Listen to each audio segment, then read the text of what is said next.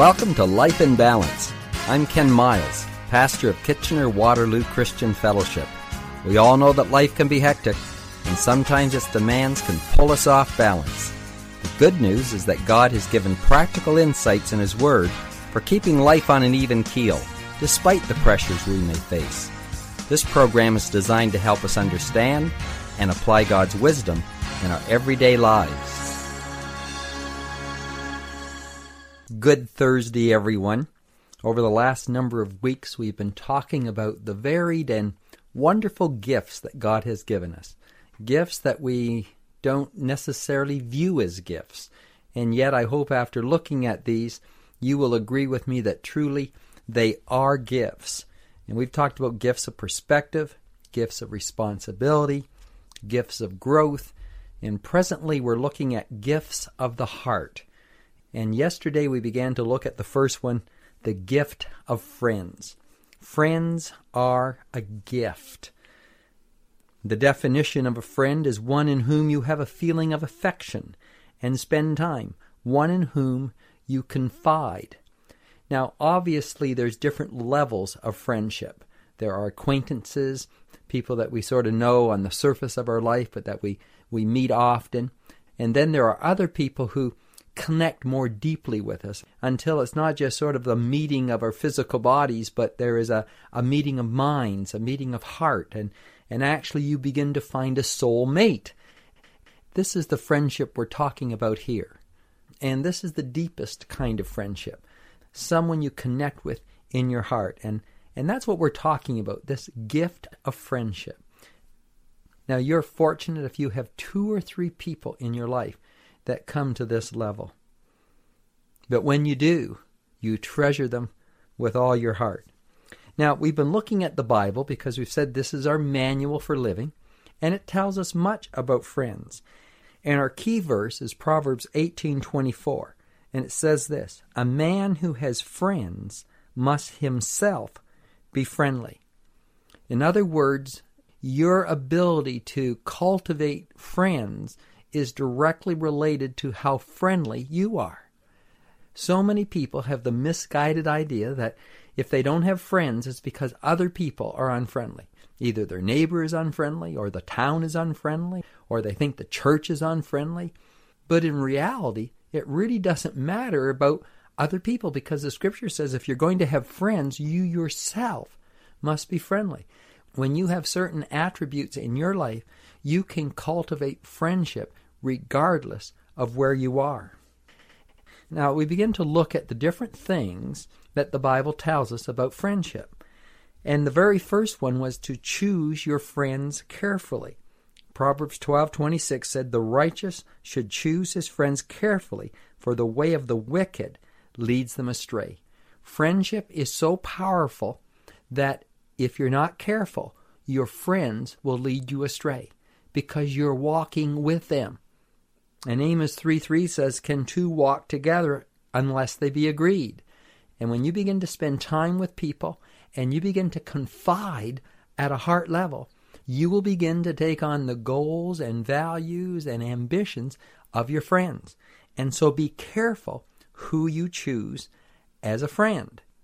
They can shape your heart.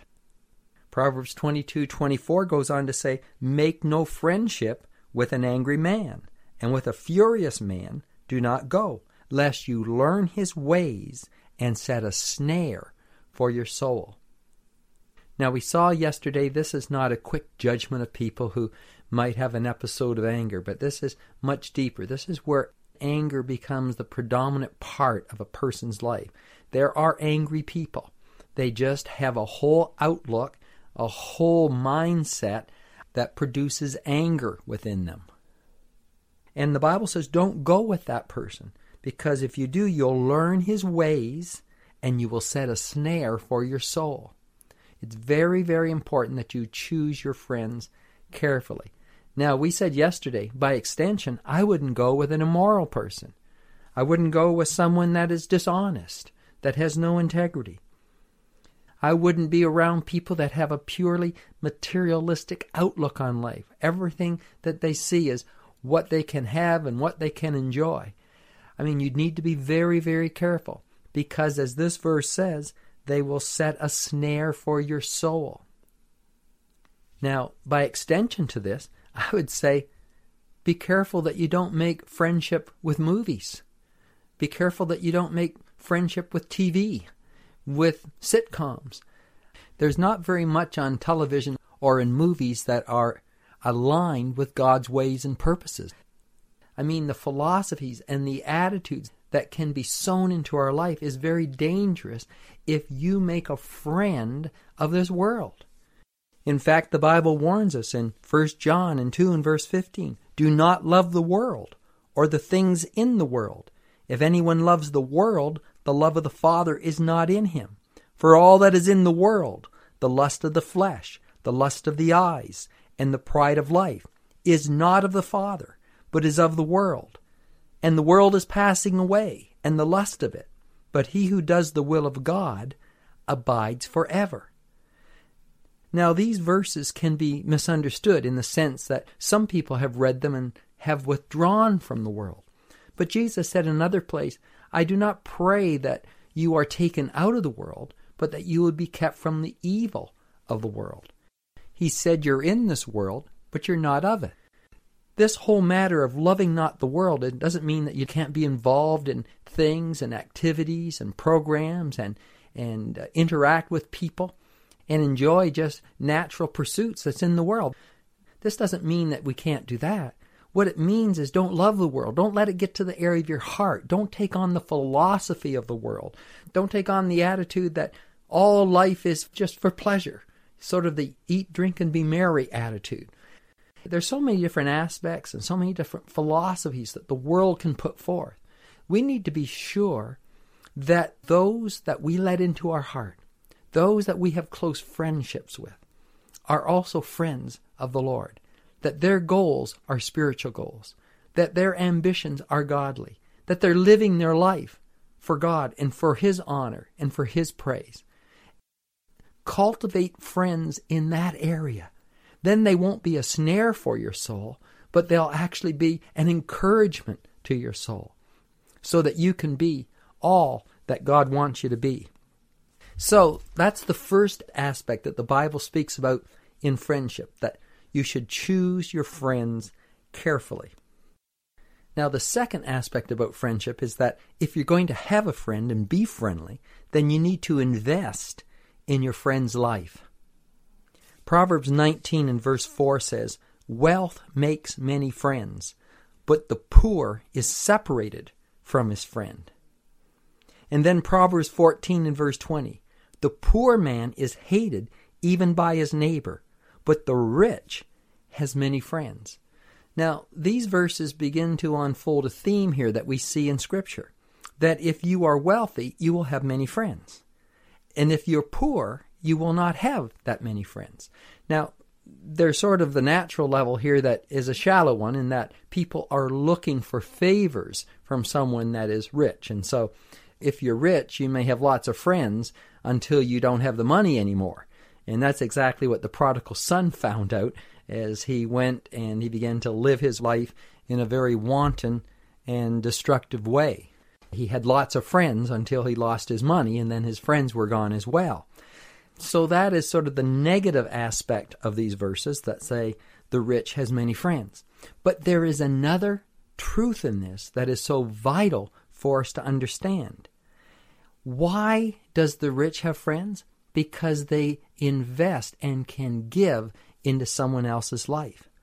And if you're going to have friends, you need to be a giver. You need to be investing in the life of your friend. This is how you make yourself friendly. Proverbs 19 and verse 6 says, many entreat the favor of the nobility, and every man is a friend to one who gives gifts. Now, again, there's a negative aspect of this that can just be very shallow, but then there's also a very real and vital part of this verse that is a truth that we need to embrace. And that is, as you give to other people, you will have friends. And I don't just mean to give money. I mean, give your attention, give your time, give your strengths to someone else. You can actually give someone else the credit. You can give someone else the recognition. All of this is a giving. And I tell you, if you are not a giver, you will not have friends. And again, understand, I'm not just talking about money. I'm talking about the giving and the investing of your life and what you have into the life of someone else. Someone that is a giver will have friends. And so you need to look at yourself. If you don't have friends and you're constantly saying, well, I don't have very many friends, perhaps you're not investing in the life of the people around you. You're looking for them to invest in you. But our primary concern should be, how can I benefit the life of someone else? Now, this is what the verse means, that if you're going to have friends, you have to make yourself friendly. Ask yourself, as I am meeting with other people, is the center of the conversation me or is it them? Is the focus on my needs or on their needs? You see, some people are sort of high maintenance, and that means that when you're with them, you have to give a lot to maintain them. They're high maintenance. Then there's other people that are low maintenance. You don't have to give a lot to maintain it. And I tell you, if there's a friendship that's high maintenance, then it really takes the grace of God for that friendship to continue, because it's all one-sided. And the person that is giving needs to have a reservoir from God and from His grace and His love in order to maintain the friendship. And that happens, and God can provide that. But there has to come a balance in relationships where it is a two-way street, where it's not just one person constantly draining the other individual when they're together. Really, for a friendship to develop and to be all that God wants it to be, there has to be a mutual give and take in a friendship. And so I pray that the Lord will help us as we develop friends, that we need to focus on the other individual and what their needs are, what they want, what their preferences may be, and to give to them. We need to let other people have the prominence. You know, I heard a while ago that if you have to be the winner in all of your relationships, it means that you will surround yourself with losers. And nobody wants to be a loser. If you're going to have a true friendship, you need to make the other person the winner in as many aspects as you can. Because this is what friendship is. It's sowing into the life of someone else. And if you make yourself friendly, if you're giving to the needs of someone else, then friendship will develop and grow, and you will have more friends than what you could ever imagine. So I'm praying that God will allow us to take this message to heart today, that we'll allow God's grace and love to flow through us to other people. Well, again, we're at the end of our time, but we will continue tomorrow. I'm Ken Miles. Bye for now. Life in Balance is a ministry of KW Christian Fellowship. We are located at 1000 Bleems Road in Kitchener. Please join us this Sunday for one of our worship services, online at 10:30 or in person at 8, 9:30, and 11:30. Please register online as we are limited to 15% capacity. Go to our website at kwcf.org to check out all the details. We are living through difficult times right now, but the Bible tells us to cast all our care on Him, for He cares for us. So till next time, let God keep your life in balance.